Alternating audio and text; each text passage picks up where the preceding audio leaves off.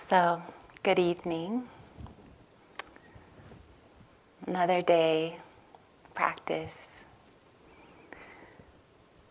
So tonight I wanted to talk about impermanence and letting go. And I wanted to use a teaching that I heard when I was on retreat myself in February at Spirit Rock by the fantastic James. He read it. And it just really struck me, and I got a copy of it, and I kept reading it. And for the last maybe 6 months, this has been a teaching that I've come back to. Something about it deeply resonated. So I use this as the basis of the talk. And just to say that there's a lot of different types of teachings, and this one is kind of a cutting through teaching, you know. It reminds me of Manjushri, who's a Tibetan deity. And Manjushri carries a giant sword, and the sword is to cut through delusion, right? So at first it can go, ow, you know, carrying a weapon, you know. So this teaching kind of has that flavor. You know, you'll get a sense of it as I read it. I'll read it through one time, and then I'll refer back to it. So it's called The Dakini Speaks. My friends, let's grow up. Let's stop pretending we don't know the deal here. Or if we truly haven't noticed, let's wake up and notice. Look, everything that can be lost will be lost. It's simple. How could we have missed it for so long? Let's grieve our losses fully, like ripe human beings. But please, let's not be so shocked by them. Let's not act so betrayed, as though life had broken her secret promise to us. Impermanence is life's only promise to us, and she keeps it with ruthless impeccability. To a child, she seems cruel, but she's only wild, and her compassion is exquisitely precise, brilliantly penetrating, luminous with truth.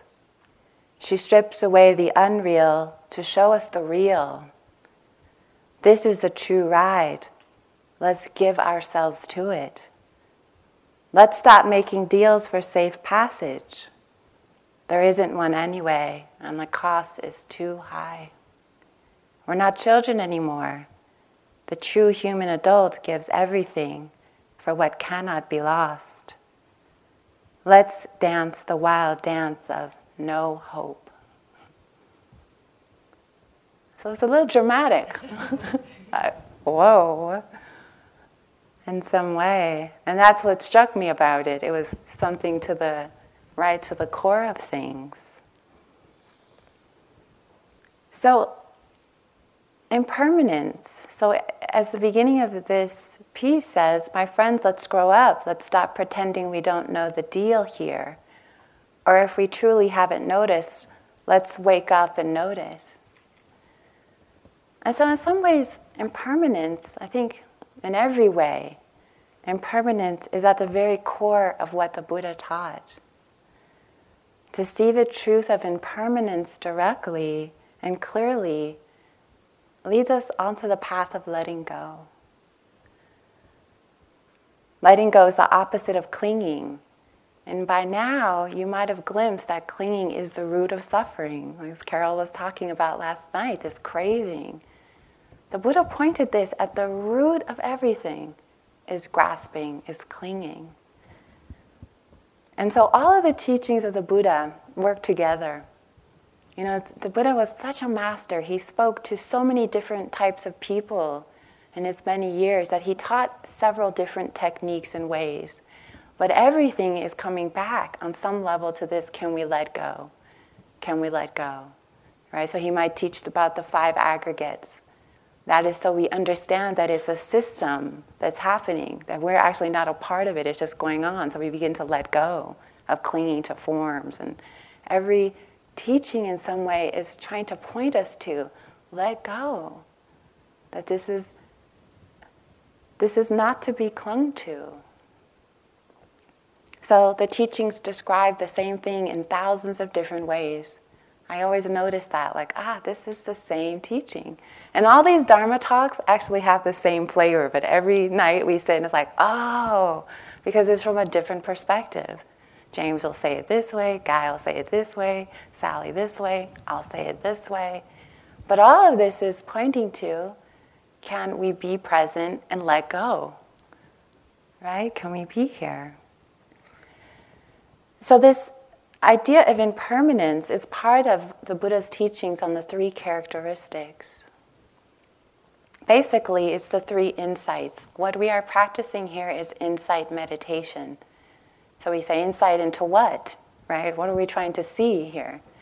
Basically, the truth about suffering, impermanence, and no self, right?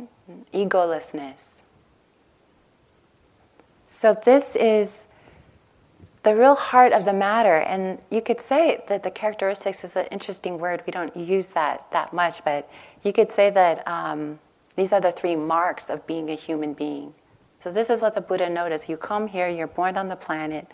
This is these three qualities of this existence. So example is a characteristic of fire is heat, right? So a characteristic of being a human being is you are subject to impermanence. This is the way it is, not just us. Everything becomes subject to impermanence. So this is profound. So this is what we're doing here, is we're looking at these things. And as we sit in the present moment, these insights arise again and again.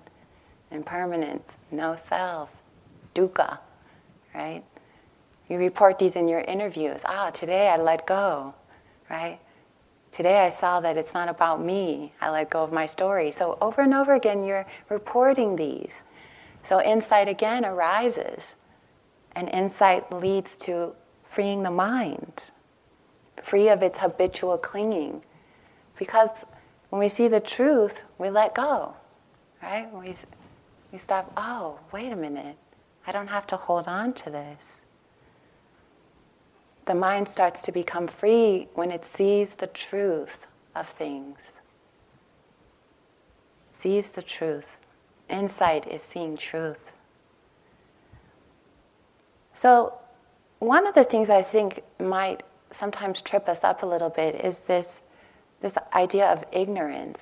We hear this a lot in the Buddhist teachings, like we're ignorant of the truth of reality. Some people will be like, I'm not ignorant, because we have a lot of knowledge.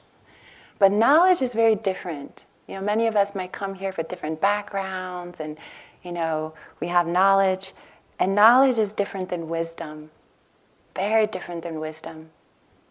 Some people on the planet right now who may have tremendous knowledge are those who are building nuclear weapons. So you see, knowledge doesn't necessarily mean wisdom. It just means we're knowledgeable about topics. So wisdom is different. So a few months ago when I was in Washington, D.C.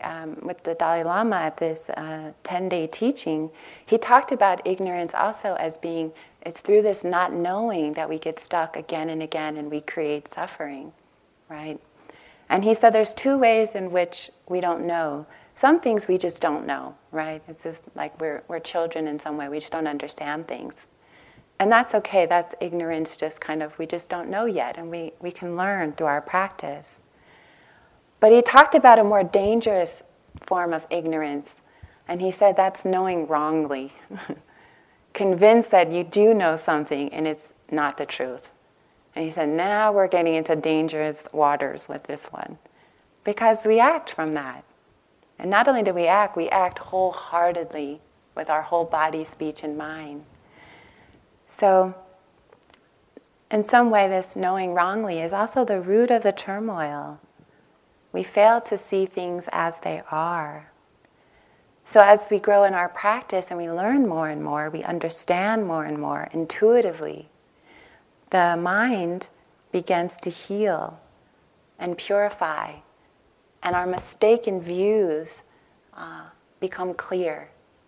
We begin to understand and we see the truth. So one of the biggest areas is that we believe that things are real. We believe that they're real. Not only do we believe that they're real, we believe that they're lasting. We believe deeply that things last. This is something that it's habitual. It's something that we all grow up with. Our whole society is involved in this. So this habit is very powerful. Collectively as a community, we all think things last. And I'll explain more about that. So, actually I think I might have dropped it, but I had a little flower. Did you see? Oh.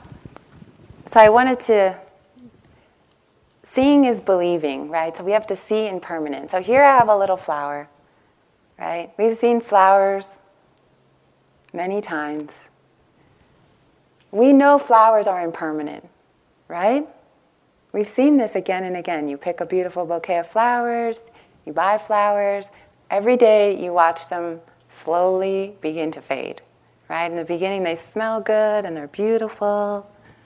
And then if you even leave them too long, they get really bad and they even smell. And you're like, ugh, get these out of here, right? We see their impermanent nature clearly. So we don't cry when flowers die, right? We think, oh, that's the nature of a flower, right? They don't last. This is important that we see because we mistake our own experience as somehow being lasting. So everything is like the flower. The Buddha is pointing to this. Everything.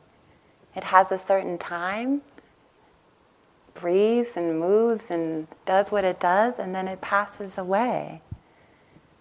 So basically everything is in a constant state of flux, a constant state of change, moment to moment to moment. But we don't always see this because at this particular moment everything feels stable, right? We're all sitting here. But really, the earth is moving around the sun at this very moment at 67,000 miles per hour. Right? We're on a giant rock, flying. It's like, this is another level of truth. We're also moving with the sun around the center of the galaxy.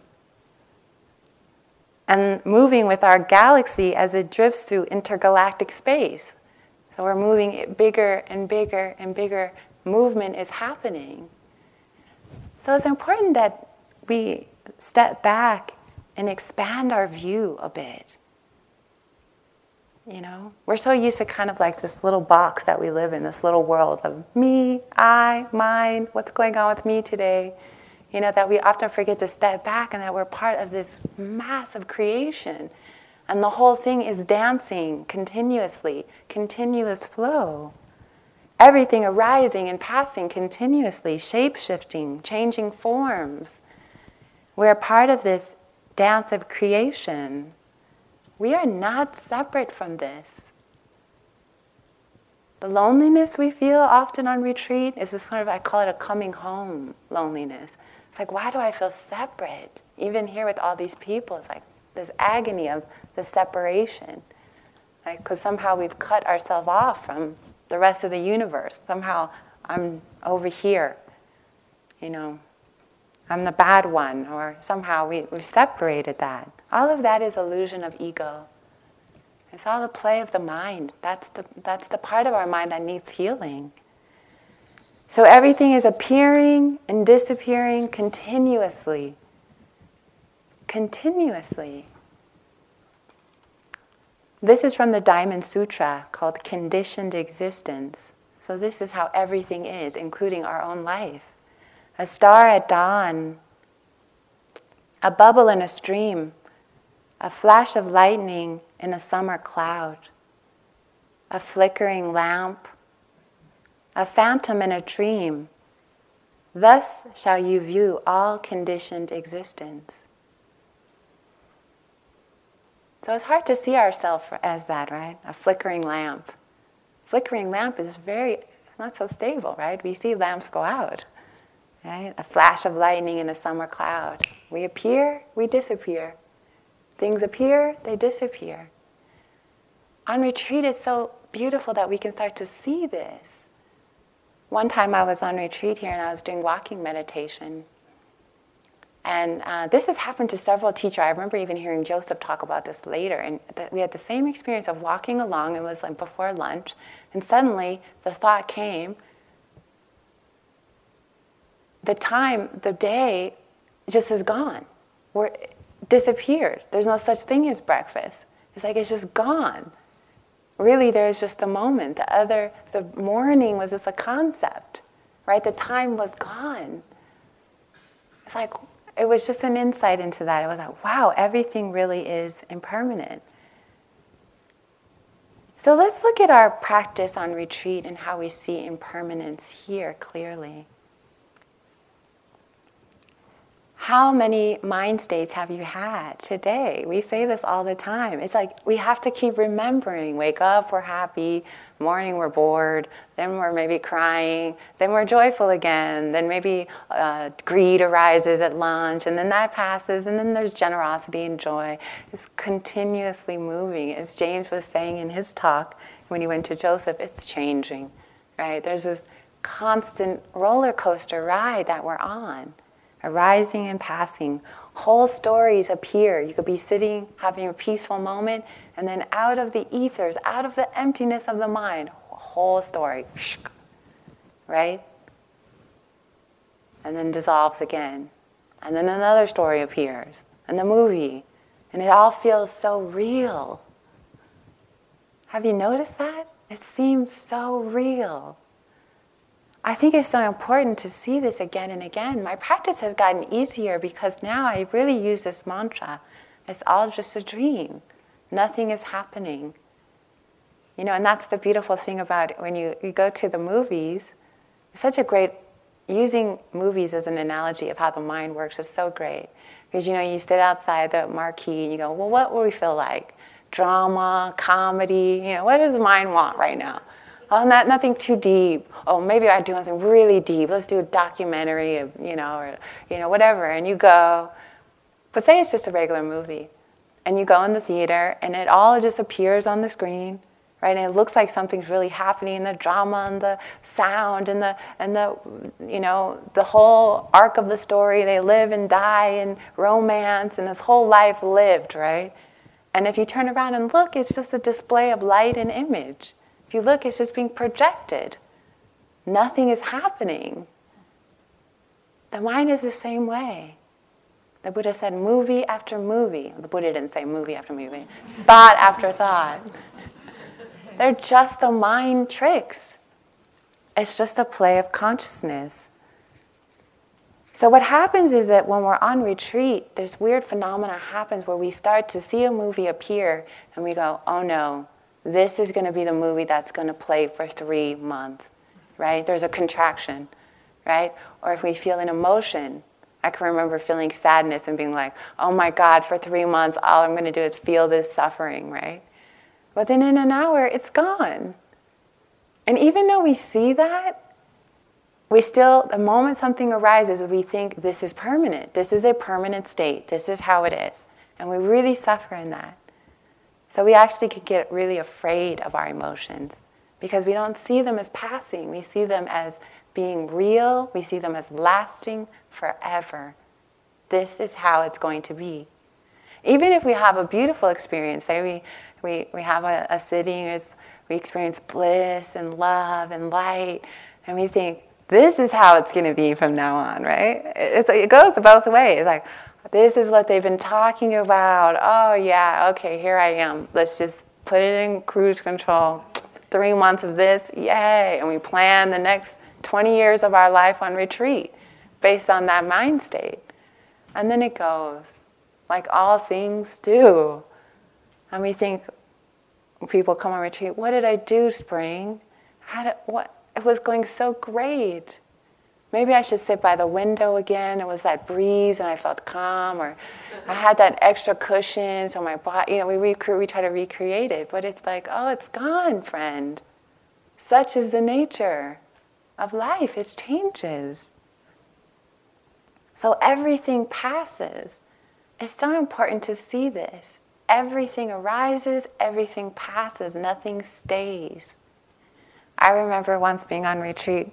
Sylvia Borstein is another teacher that I really adore her.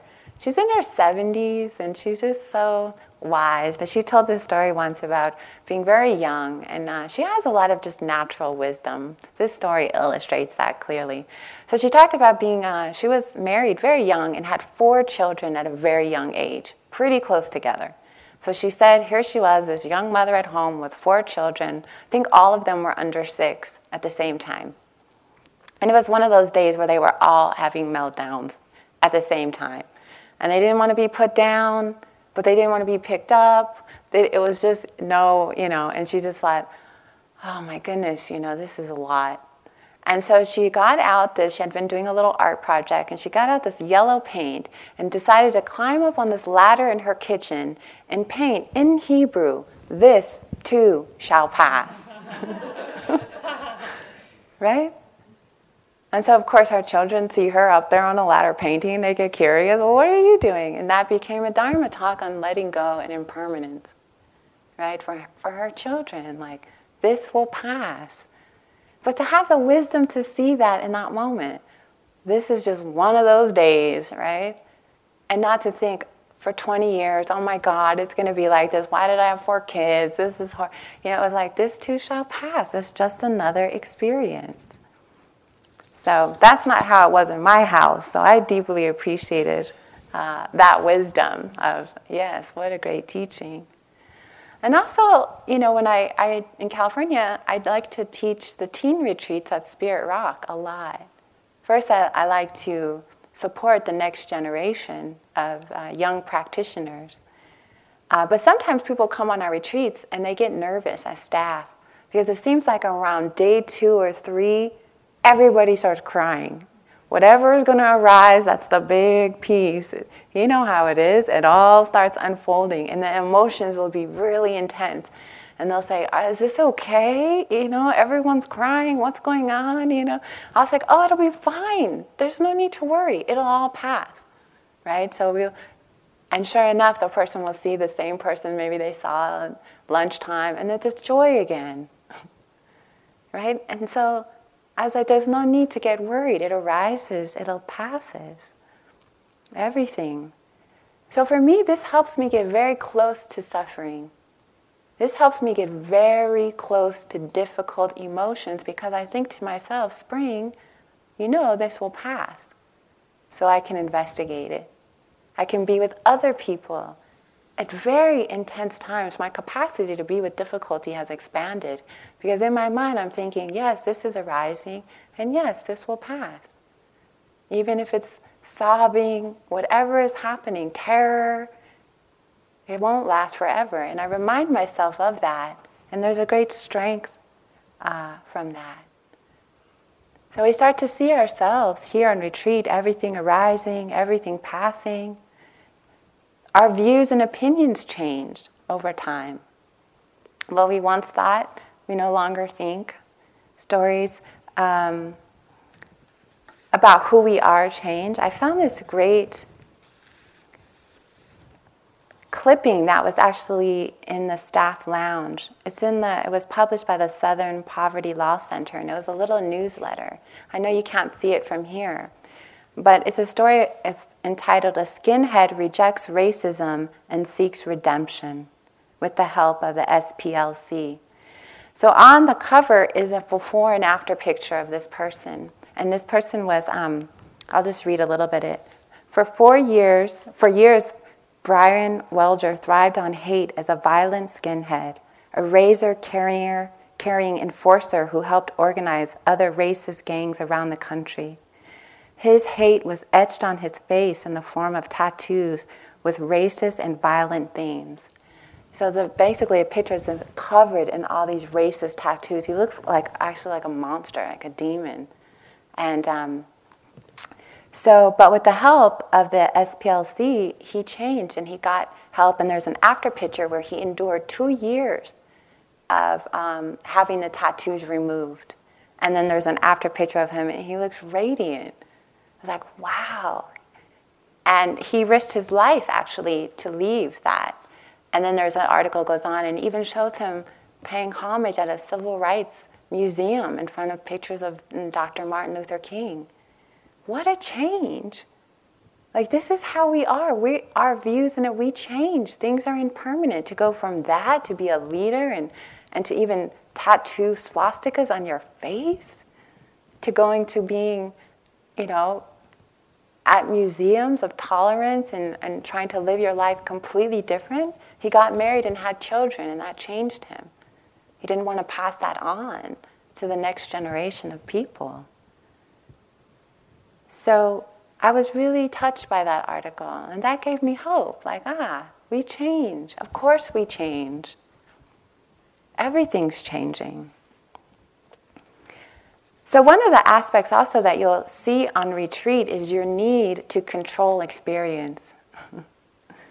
Right? We live under this deluded view that we can control things. This is not so. We can control our reaction to things, but we cannot control what arises and what passes. And this is deeply frustrating for us. This creates a lot of turmoil because just when we have it all figured out, it shifts again, right? It's like, how can I make it stay? This is by Pema Chodron. She writes in her book, When Things Fall Apart, she wrote this: "We know that all is impermanent. We know that everything wears out. Although we can buy this truth intellectually, emotionally we have a deep-rooted aversion to it. We want permanence. We expect permanence. Our natural tendency is to seek security. We believe we can find it. To put it concisely, we suffer when we resist the noble and irrefutable truth of impermanence and death. We expect that what is always changing should be graspable and predictable. We are born with a craving for resolution and security that governs our thoughts, words, and actions.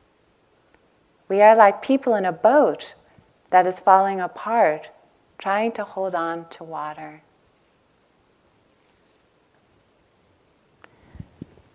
So, this need to control experience, it's kind of futile. We waste a lot of time doing that. We suffer in that. There was a story about this little girl with her mother at a park, and there was a fountain there. And it was a high fountain, and there was maybe 4 feet of water or so, 3 or 4 feet of water in the fountain. And the little girl is walking along the edge of the fountain, as children do. She's about 5. And her mother says, "Oh, honey, you should come down. I don't want you to fall into the fountain." She says, "Oh, I won't." And she continues walking along the edge and then falls in. Okay? So then obviously that's a big shock. So the mother gets her out and she said, "Honey, are you okay?" She said, the little girl says, "Yes, Mommy, I was very scared. But then this voice said, 'Have fun falling.'"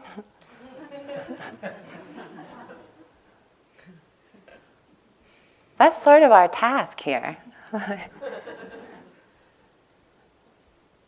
Can we have fun falling down? Because we will.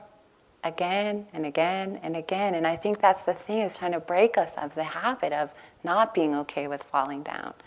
That falling down is the way of it. So look, everything that can be lost will be lost. It's simple. How could we have missed it for so long? Let's grieve our losses like ripe human beings. But please, let's not act so shocked by them.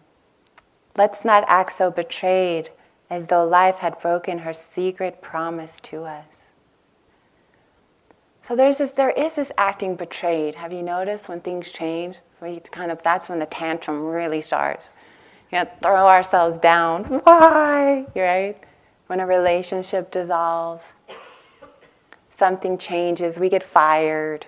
Right? Our friends decide they don't want to hang out with us anymore. Whatever it is, a million things that is constantly changing. Even with relationships, they come together, people dance for a while, and then they separate. Even if you dance with someone your entire life, death will separate you. It's not permanent. Nothing is permanent. We arise and we pass. So can we not be betrayed when the truth of impermanence arises?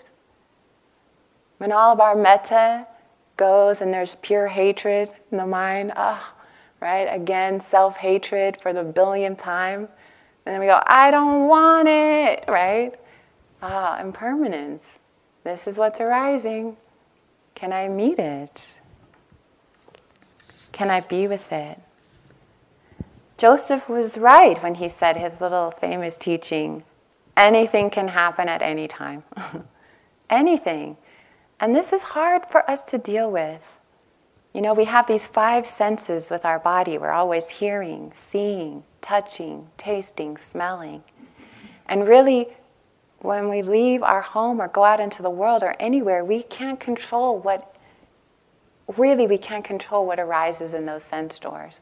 We see a sound, we hear a sound, we see a sight. Some are pleasant, some are unpleasant. I have this funny story. I was on a pilgrimage in India a couple of years ago. And we were at Nalanda University, this old university where all these great masters taught. We were actually in the ruins. Again, all is impermanent. Now it was just ruined, almost flat buildings. And so there's this beautiful park outside, and I'm sitting with a dear friend of mine. And we're just out in the park, and it's one of those beautiful days. And we're like, wow, it's so perfect, right? We're just sitting there in the sun, reflecting on the history and all these great scholars who came from this institution, and the beautiful Shanti Deva, and all these beautiful teachers. And so my friend is actually quite beautiful. She's Egyptian. She kind of looks a bit like some kind of magical being, she's just very striking. So we're sitting there, and then all of a sudden, there's this man, and he proceeds to almost sit directly in front of us and just stare. So you can imagine you're this open space, and then someone sits down and just starts staring, not saying anything, but just staring. And in that moment, we both cracked up because we got it. Yeah, this is unpleasant. Like, here we are in this beautiful space. It was all perfect. You can't control this. Right? It was like, it'd be so perfect if he wasn't just sitting here staring at us. Like, we both had that same thought, because India, you surrender, right? All of your senses, right? Sense of smell, everything is just bombarded. And if you don't just go with it, you will suffer. You have no control. You just go. So it was just a funny moment.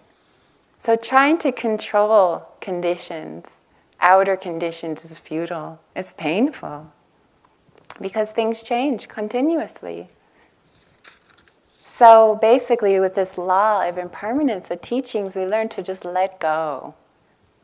Let go, let go. This is also my mantra. The essence of the whole of the Dharma is just let go. Okay, so how do we do that? That's the key. Impermanence is life's only promise to us. And she keeps it with ruthless impeccability. Impeccability, ruthless impeccability. Ajahn Chah says, do everything with a mind that lets go. Do not expect praise or reward. If you let go a little, you will have a little peace. If you let go a lot, you will have a lot of peace. If you let go completely, you will know complete peace and freedom. Your struggles with the world will come to an end. So this letting go. Oftentimes I chant a mantra to myself, let go, spring. The universe is in control here. We are not. This is the hard thing for the ego to grasp. You mean we're not the masterminds of this? No, we're not. We're along for the ride. It's like experiencing life with awareness, with openness. Well, what's happening? Okay, can I be with it? Okay, can I be with this? Okay, this is really hard. Can I be with it? This is really beautiful. Can I be with this? Being with loving states is just as difficult for us as the hard ones. Can we open to the love that's so powerful inside of us, is so bright? Right? We have as much difficulty with that as we do being with craving. So letting go is so key. Can we let go? when I was very young, I have a sister who was very close in age to me that were very, very, she was one of my dearest friends. And so when we were young, I was always talking her into things. And what we used to do is with some of our neighbors would take us to the theme parks. And I had this thing about roller coasters. I used to let's go on the highest, fastest, and she had a fear of heights. But somehow every time I would talk her into getting on, and usually it would be the same story, regret after, she'd be shaking and clenching. And so I remember I said, okay, we got to the theme park again. I said, remember, everything's going to be okay. Just let's go on again. So somehow she would always forget till 2 minutes right before we were about to launch. She would scream, "Get me off!" But the guy who was running the roller coaster, it was too late. Once you're strapped in, you can't get off. You're heading out. And so I can remember here we're going on this giant roller coaster. And this thought is so vivid. It was so funny to me. And so we're going, and she's gripped in fear, right? And so everybody else is screaming in joy, And I said, so we're coming up to this big part, right before you go 1,000 miles an hour in circles. And I remember I looked at her, and her name is Hope. I said, Hopi, all you have to do is let go. Put your arms in the air. It'll be so fun. And so we're about to go, right? And so my arms are in the air, like, woo. And for a second, she did it. It was like something lifted, and she put her arms in the air and let go. And about halfway through, she started screaming again and holding on. But when we got off, she said, I think I did it. I let go a little. And I was like, it's fun when we let go. That's the joy of life. When we let go. Holding on is suffering. Holding on to anything is suffering. Because it's going to change anyway, no matter how much we cry, we kick, we scream, we beg, we plead with God, please, please, we pray on the ground for something to not go that's going. It goes, it changes. It's not the way of it. And so that was a really, this has been a very important teaching for me. So about 8 or 9 months ago, I got a call from the editor, Barbara Jordan, of Inquiring Mind, of Vipassana magazine. Some of you may have seen it. There's beautiful articles in there, and it just has lots of stuff about sitting groups. And she called me and she said, we're doing an issue on enlightenment, and I'd like for you to write an article. I was like, enlightenment? Oh, no, well, I don't really have anything to say. Jack was writing articles for it, and Joseph. I was like, she's like, oh, we really want you to get your voice in as a younger generation teacher, and there must be something you could say on the topic. And I was like, oh, well, no. And she said, well, think about it. And I was like, okay, I don't know. And so then I thought, oh, yeah, there was this one time. And I called her back. I said, okay, I have something. I'll write about it. And I said it was a very short experience, or very quick. And she said, that's okay, because we only need 500 words. So short and sweet is fine. And I said, okay. So this experience that I had was one time my friend and I, this is maybe 5 years ago, we had a little cabin. We went up to this cabin a friend of ours had, and we were just going to do a weekend of sitting and walking practice. And we had it all set up, and we started, and we were doing sitting and walking. It was in this beautiful little forest a couple hours outside of San Francisco, and just so serene and so peaceful. Both of us at that time we were both living in San Francisco, and it just felt like such a nice place to be for a change of pace. And so I remember I was sitting on the deck outside, and he was doing walking meditation. And suddenly, as I looked at him, as if this huge understanding of impermanence came. And I was watching him, and this insight arose. It arose from somewhere so deep inside. And it arose like this. It said, hello, goodbye. I said, hello, goodbye. And as I looked at him, I thought, oh, this is my dear friend. Hello. One day we will part. And then everything I realized was hello, goodbye. And I remember looking at the trees, And it was hello, goodbye, hello, goodbye. And for a long time, I think I was actually, it was so intense, I was paralyzed for about 4 or 5 minutes. Because in my mind flashed everything that I had ever known, every person I'd ever known was hello, goodbye. And it took me a few moments to realize my face was flooded with tears at the poignancy of everything was hello, goodbye. That we meet life, we appear in these forms, we have these families, and we say hello to them, and then we start to say goodbye to them. And everything was hello, goodbye. And I remember trying to explain this to my friend, right? Like stop. Like after, you've got to understand this hello, goodbye. Something happened.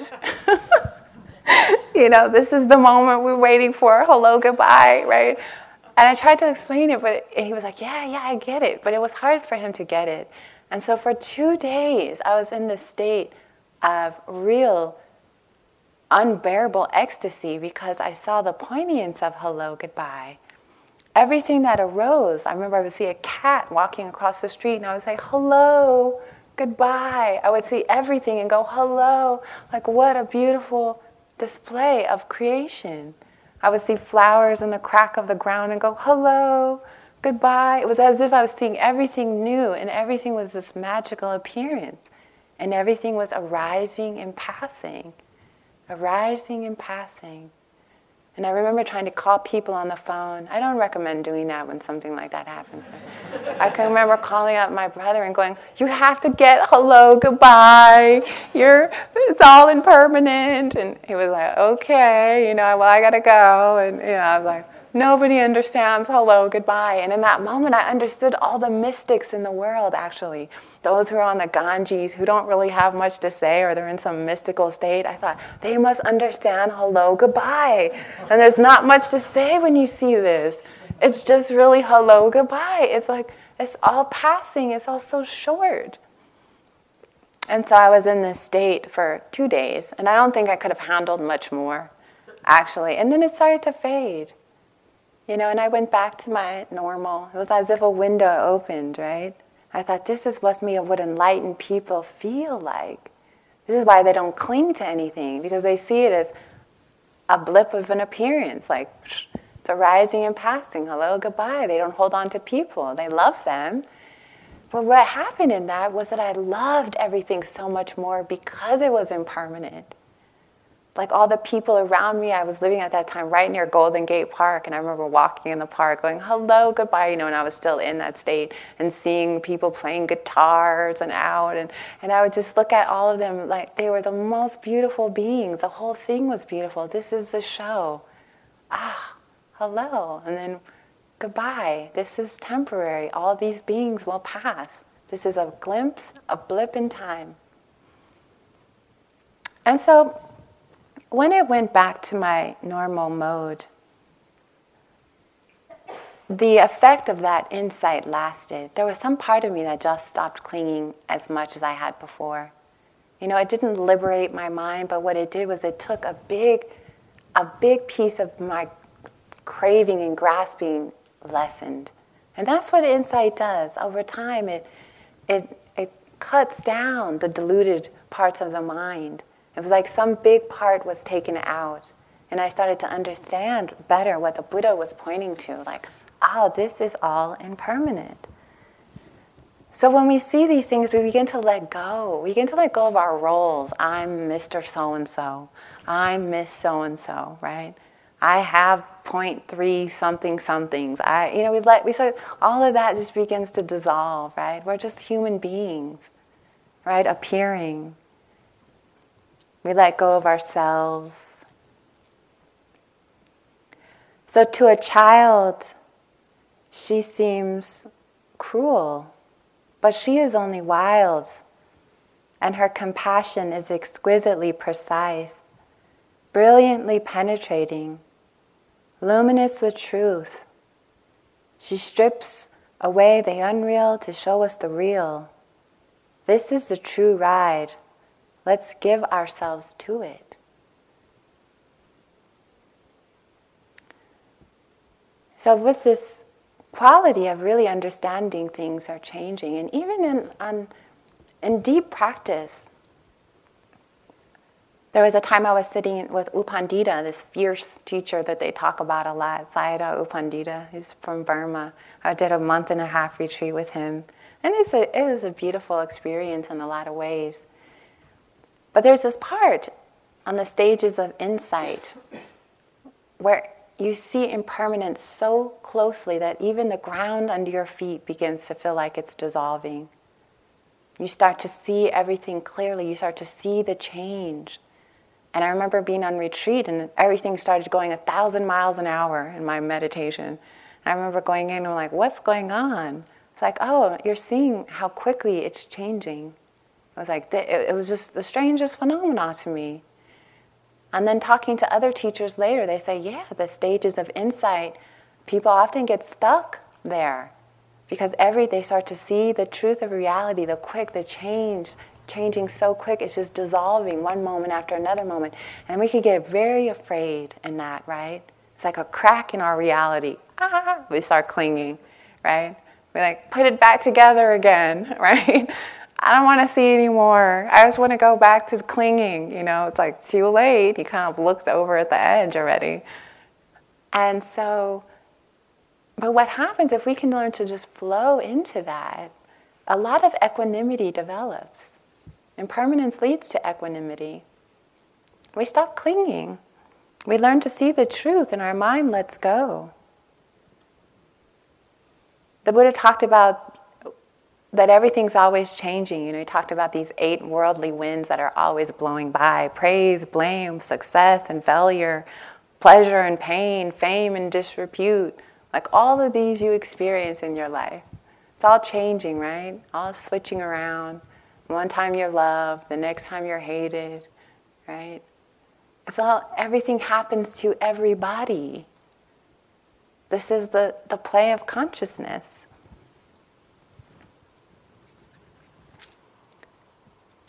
So we can even sometimes cling to the teachings in an unhealthy way, right? It's like you use the teachings as a vehicle. You look to what the Buddha was pointing to. You don't cling to it. You say, oh, he's pointing to this road here.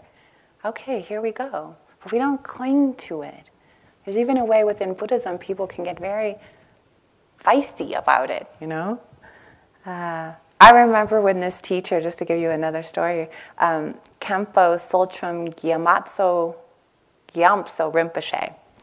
He's this great yogi and scholar, and he came to Marin. This was about 9 years ago. I was I didn't know that much about practice. Anyway, they told me that he had spent like 10 years in a cave, and he was introduced by these teachers, and I was like, oh, great, 2 days of teaching. He's a famous scholar. Surely he'll give these discourses for hours and I'll get it, I'll get it. You know how we can come to something where like, I'm going to get it now, whatever it is. And so I remember he was just this sweet little man, very tiny, maybe 5 feet tall. He was just sitting on the stage. And when I came into where they were giving the teachings, there was all these toys on the stage. And I thought, toys? That's really funny. Why would this great scholar have all these toys? And people brought him toys, so obviously he liked them. But he had this one toy that was one of those, you pressed a button, and it was this little gorilla, and it had these little bells, and it would go like this, and it would sing, wild thing, da da da da da. And he seemed to be really fascinated by that, right? So he's sitting on the stage, and basically the teaching starts. I'm waiting, like, clinging on to some idea that he's going to talk some great discourse, the subtleties of mind or something. So he was just sitting there for a long time, and then he would say, okay, let's sing some songs. And then we would sing these, like, in my mind, they seemed a little sappy. They were like, we will meet in the pure lands and be Buddhas. And he loved to sing these songs. So, and then he didn't really say that much. He would just kind of look at us and say a few more things. And then a few minutes later, he would press the little the gorilla. And they would go, wow, thing. And he would giggle and giggle. This went on for 2 days. And I remember after the first day, I was like, I can't go back. What? This is so boring. And I was tired, and I had all these mind states, and everyone was like, he's enlightened, this is great. I was like, but he's not saying anything. Okay? So then the next day, basically there was more songs. He brought this whole other songbook, and we spent like hours singing these songs, and some were Milarepa songs. And he just seemed to be enjoying that so much. And he would just say a few things like relax, every now and then hit the gorilla again. And I would just go.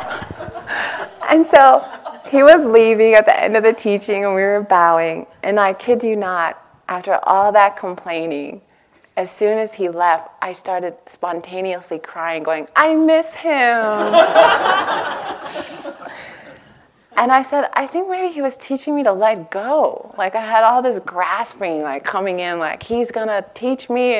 And the teaching was very simple. Like, I guess there's not a lot to say. We might as well just play with the toys. And I was like, let go, right? And I really, something in me, I got it. I think I'm trying too hard to figure it out. And my friends had the same insight, yeah, maybe we just need to let go. So I so appreciated that in a way. But it took 2 days of just really, so now I look back very fondly on that. So even in the Buddha's life, his final teaching was a teaching on impermanence. And I was on my pilgrimage a couple years ago with some friends. We went to Krishnagar. And Krishnagar was where the Buddha died. And I always think about that time, wow, a great tree fell. This great being who awakened his mind and taught, and for the benefit of everyone, turned the wheel of the Dharma. And so I was in Krishnagar, and there's a beautiful temple there, and the Buddha had this beautiful statue.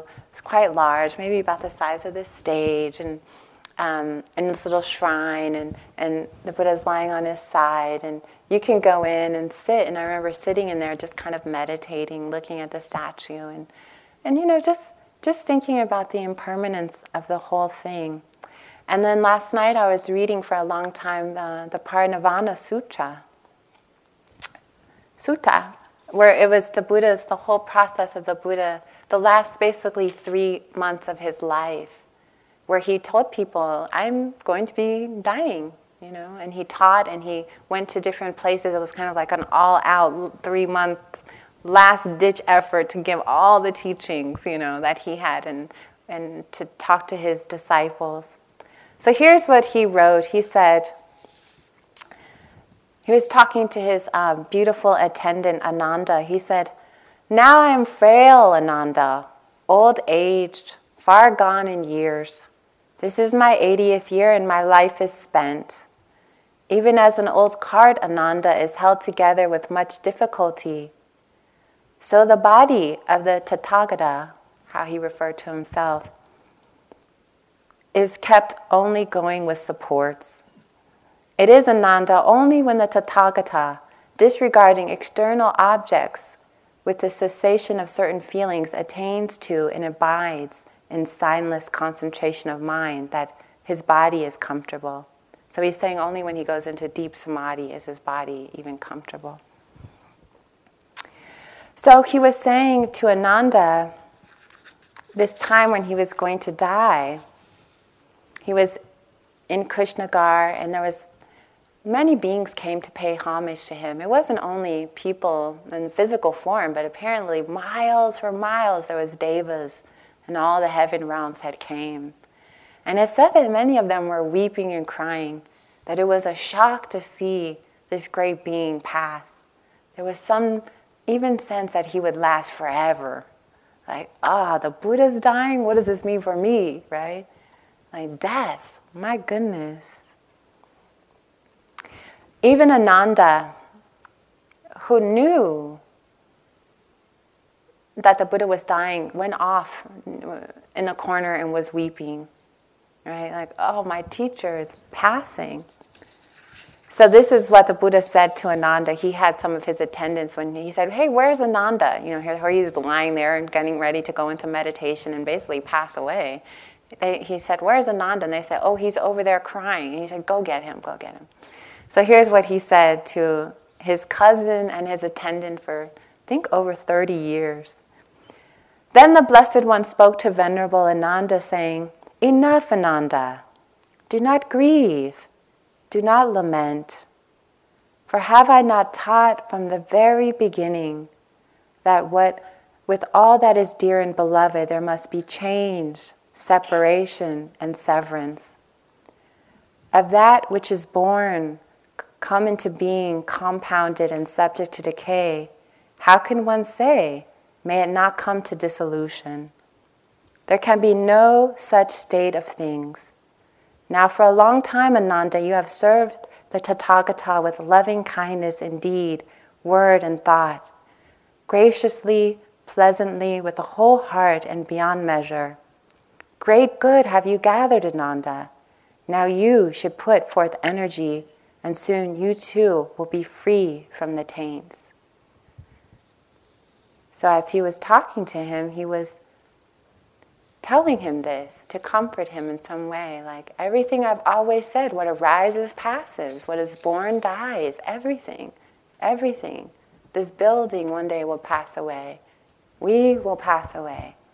This concept of who we are passes away. Another form. Everything. Nothing that arises does not pass. The only thing that is permanent, they say, is the peace of Nibbana. And that's the one thing that's not conditioned. And that is the lasting quality, Buddhahood. So we can take some refuge in that. So then as the scene plays out more and more, the Buddha starts to go into samadhi, lying down, and they say all the flowers started to bloom. So as I'm sitting in Kushnagara, I'm imagining that. Like, wow, this great being, and all these people are weeping, and he's trying to explain to them, yes, this is the truth of impermanence. So he starts to get ready to go. And this took many hours as he was in this process of dying. But his final words that he uttered, this is what he says. And the Blessed One addressed the bhikkhus, saying, "Behold now, bhikkhus, I exhort you, all compounded things are subject to vanish. Strive on with earnestness."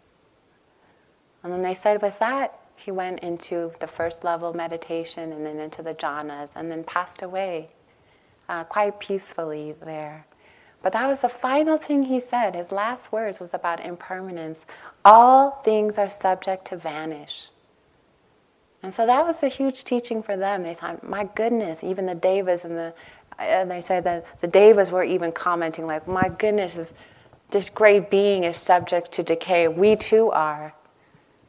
So our own death is a part of this process, right? Just as we are born, we pass.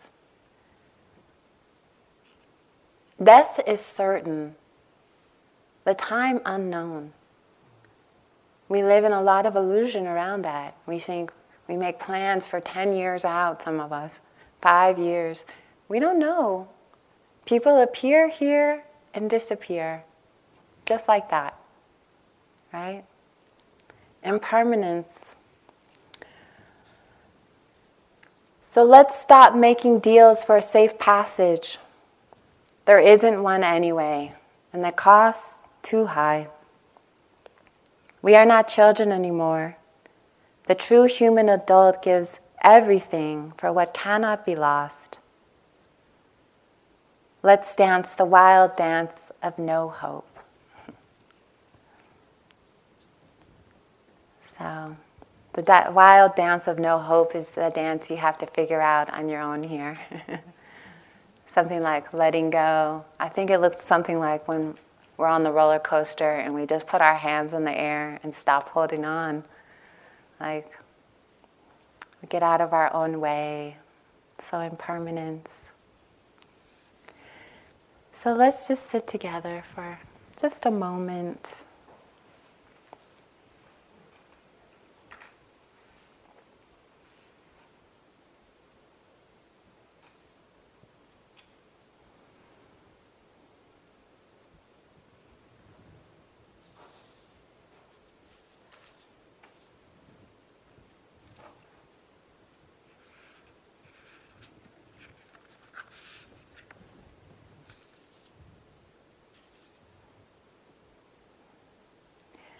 And the Blessed One addressed the bhikkhus by saying, "Behold now, bhikkhus, I exhort you.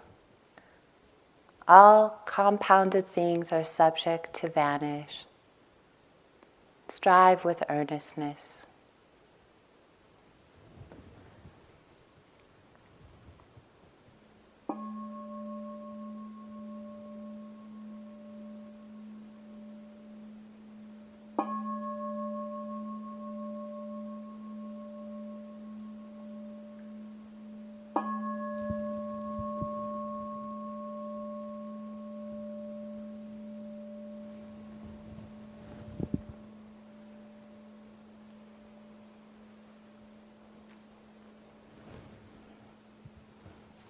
Thank you for your attention. Thank you for listening. To learn how you can support the teachers and Dharma Seed, please visit dharmaseed.org/donate.